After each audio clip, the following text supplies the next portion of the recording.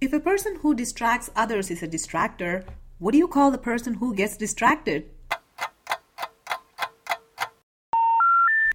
I don't know. You tell me. Live at Peak Podcast, episode number 3. Distractions that could kill your productivity.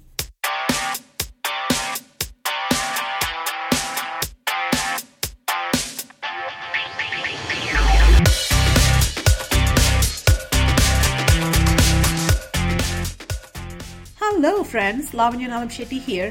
I'm a career coach and I'm on a mission to help you excel in your career and help you achieve a stellar work lifestyle. I'm here to help you win and help you live your life at peak.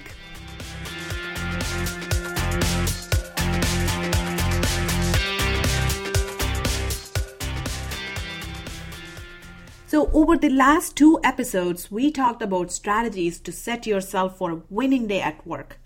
But there is one thing that could destroy your plan to spin a winning day, and that is distractions. Distractions. You can either control it or it will control you. The very first thing in limiting or eliminating distractions is making yourself aware of them. Once you recognize what interferes with your work, then you can begin to make changes that will add to your daily productivity. So in this podcast, we are going to look at the top 3 distractions at workplaces and talk about the strategies to limit or eliminate the distractions. The one that tops the list is, yes, you got it right, cell phones. The second one is office clutter. And finally, the third top distraction is emails. So let's talk about the very first distraction that tops our list, cellular telephones. So with so many apps, social media, text messages, reminders, cell phones has become one of the biggest distractions, especially in workplaces. With notifications on, we tend to look at the phone more often than we should.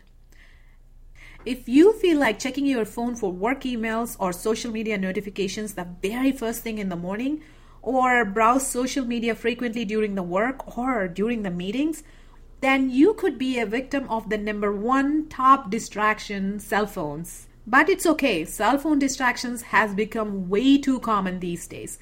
But what's not okay is not recognizing how it hinders your work. Sure, cell phones has its own advantages, but it also comes with its own distractions, and it's important that we keep it controlled. Let me give you guys few strategies to eliminate cell phone distractions. So let's start with strategy number 1. Do not check your phone for work emails or social media notifications or any messages the very first thing in the morning when you wake up.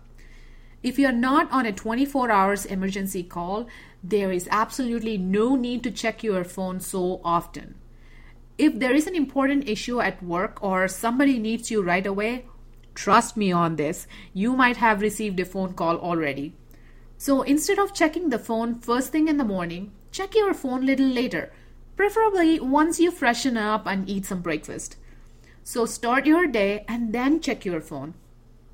Let's move on to strategy number 2. Do not take your cell phones to the meetings. This will help you focus on the meetings. Keeping the cell phones out of the meetings or any important discussions makes a huge difference. It sure made a huge impact on my focus.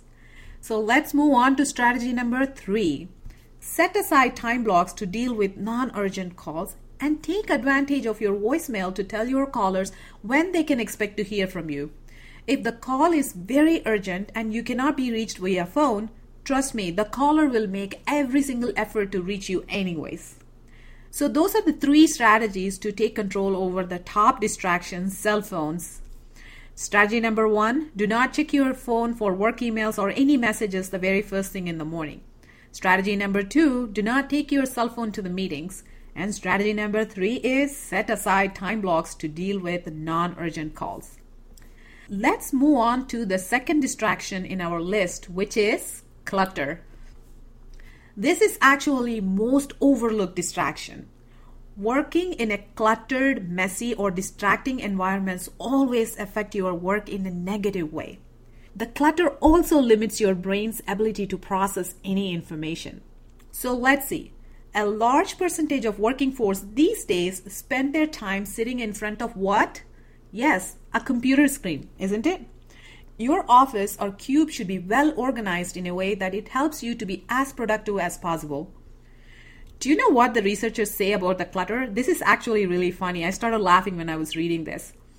The clutter competes for your attention in the same way a toddler might stand in front of you annoyingly repeating, "Candy, candy, I want candy." Even though you might be able to focus a little, you're still aware that a screaming toddler is also seeking for your attention, and you're more likely to become frustrated. Let me share with you a few simple strategies to create an uncluttered office. Strategy number 1. Everything has a place and a place for everything. Everything that resides on your desk or in the cabinet should have a place. Desk is not the place to scatter everything. Your desk is your work area, right? It's not a storage. So keep it clean, people. There are many organizing tools available for very little price. Make use of them, or maybe your organization can reimburse you or buy it for you. Check it out and make use of that. Place everything where it belongs and away from the desk. So that leads us to strategy number 2, which is clean your office before leaving. Now, why do you have to do that? Well, when you clean your office before leaving for the day, you can come back to a clean, fresh office the next day and have a controlled and productive day. Who wouldn't want to enter into a clutter-free zone anyways? Now, no matter how clean you keep your desk, it's going to get messy during the day. But that's okay. That means you're working. The problem comes if you don't clean it after, which is when the mess starts piling up. Compare your desk to your dinner plate. You want to start off with a fresh plate, don't you? While you're having dinner, the plate is going to get messy, but that's okay. But you clean it afterwards to have a clean plate for the next meal. Desk is the same way. It's your work area. You're going to be working on the same desk every day. So keep it very clean. Before we move on to the third distraction, let me give you a small tip. Clean your desk every evening before leaving work. All it takes is 5 to 10 minutes to straighten things up, and you will come back to a clean desk every morning and you are ready to work. Now that we have covered all the strategies to have a clutter-free environment, let's move on to the third distraction, which is emails. I receive hundreds of emails a day. I'm sure many of you do as well. Let me see how many people can connect to this. I can spend my whole day responding to incoming messages, and I feel like I still have more to respond. I keep all my emails for reference, but when I needed something, I just can't find anything in my inbox. Perhaps this is everyone's complaint, at least at some point of their career, isn't it? It was my complaint once.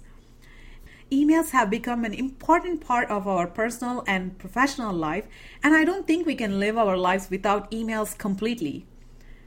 The problem comes when we feel like emails are distracting our work.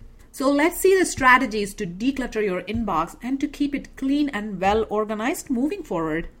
Let's start with strategy number 1. To start with, put aside 2 to 3 hours to clean your inbox. You might say, "Oh, I don't have that much time to clear my inbox."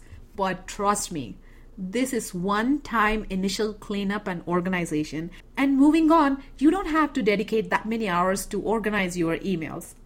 So let's see the 3 steps to organize your emails. Step number 1, delete, delete, delete.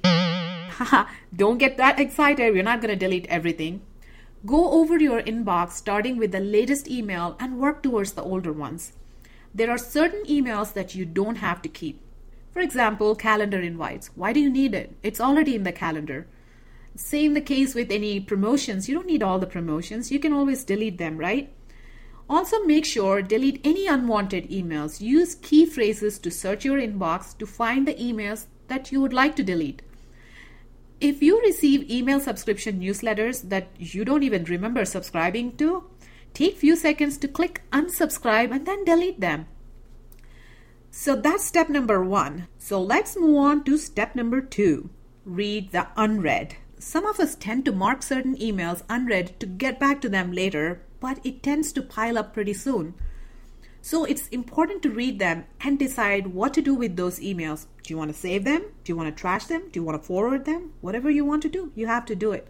But before we move on with this strategy, create 3 folders and name them Unimportant, Important, and Needs Review. Now take time to read all unread emails. You don't have to read them all in one single sitting. Take your time. After you read each email, decide which folder that we created it should go to. As you get a hold on this routine, you will have 0 unread emails in your inbox. All emails sorted in folders and no emails in the main inbox. How nice is that? Now that you have read all the emails, sorted out emails into folders, and deleted the unwanted ones, it will be very easy for you to have a control over it. I personally take about 10 to 15 minutes to sort my emails into 3 folders at the very end of the day. With no emails in the main inbox, it gets easy to sort out new emails as and when they show up.